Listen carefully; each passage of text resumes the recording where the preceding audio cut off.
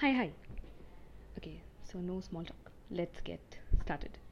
Under politics, the first and only news that we have today is about the IT rules of 2021, which are the Intermediary Guidelines and Digital Media Ethics Code. These rules came into force on 25th February 2021 and were given 3 months for compliance, which ended on May 26th.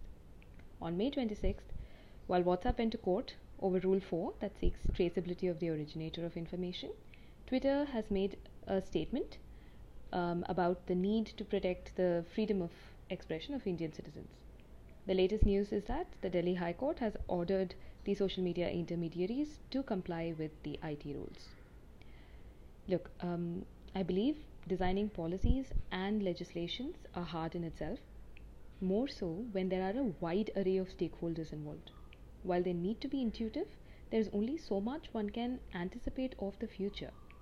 This is one reason why there needs to be elasticity built into the structure of a policy so that it can accommodate future contingencies which will inevitably arise. And this is necessary so that it doesn't render the policy useless over time. Now let's use the K.S. Puttaswamy judgment of 2017 as a cornerstone to understand the backdrop of this legislation. So the judgment upheld the right to privacy. Any restriction on the right to privacy must be necessary, proportionate, and include safeguards against abuse. So broadly speaking, the constitutionality of any legislation can be checked by the object of the legislation, whether it is arbitrary or proportional, is it enabling, does it have a chilling effect, and finally, does it align with our constitutional values? Bearing this in mind, these are the concerns of this particular legislation. The privacy.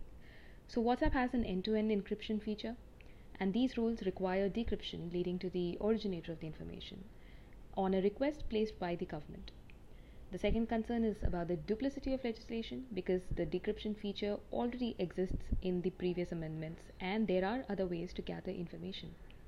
But the only difference being this version includes criminal liability of intermediaries failing to comply with decryption requests. The third is the cost versus benefit analysis, right? Weakening of encryption systems will lead to law enforcement gains, but are these worth the costs and the risks involved? The possibility of abusing such loopholes exist. The fourth concern is that the same oversight mechanism are used for multifarious platforms.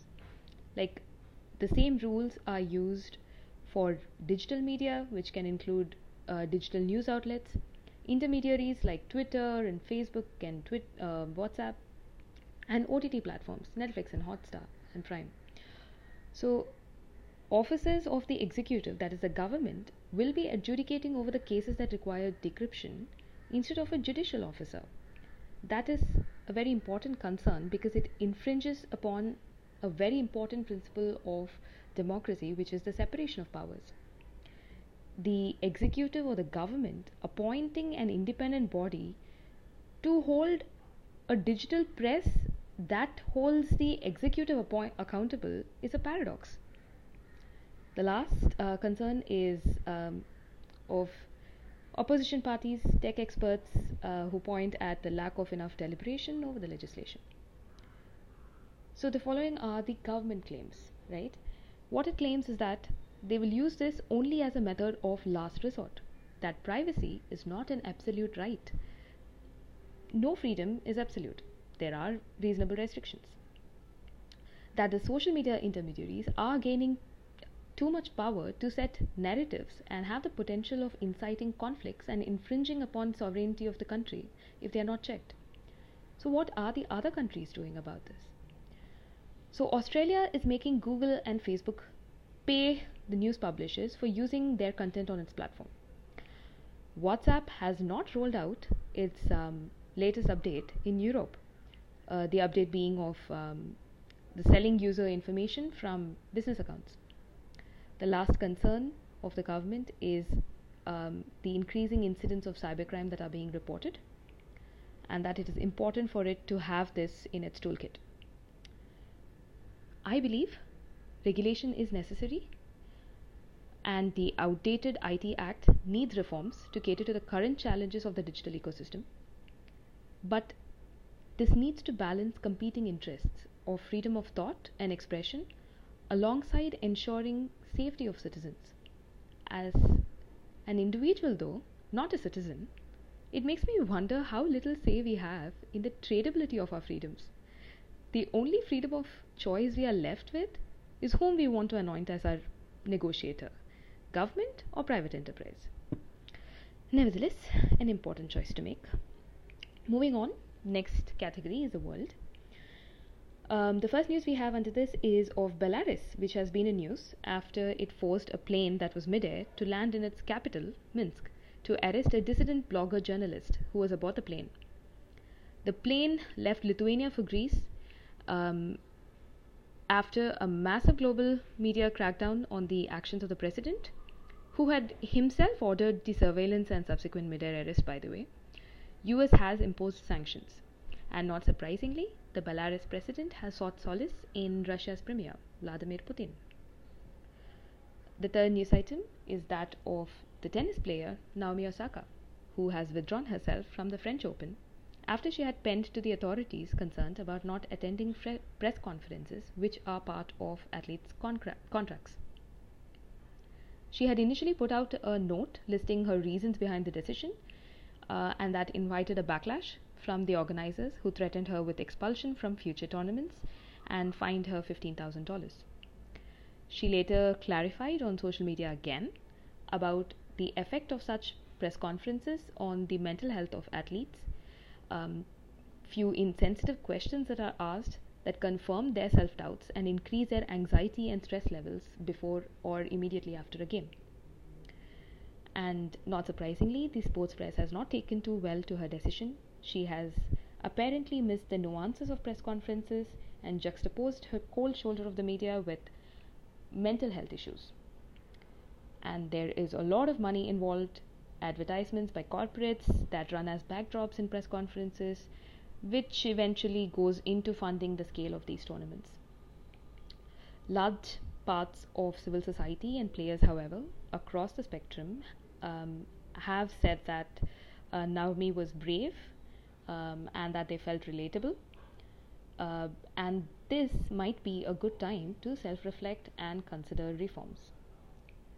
Apparently, at 23, if Naomi Osaka can handle the pressures of a game in which she ranks number 2 in the world, she should be capable of dealing with a few nasty questions. If this is not false equivalence, I don't know what is. The fourth news item and the second in the world is that of this falls under the category of environment. The Republic of Congo, the Democratic Republic of Congo, has been reporting earthquakes even after a week since the Mount Nyiragongo volcano erupted. It's part of the Virunga volcanic chain, which owes its existence to the African Great Rift. So why does it erupt? Because these rifts are constantly extending and opening, and in a few million years, a new ocean will be created, separating the African continent from its eastern portion, like how Madagascar was once a part of continental Africa. There are many dangers associated with rifting, the obvious one being earthquakes.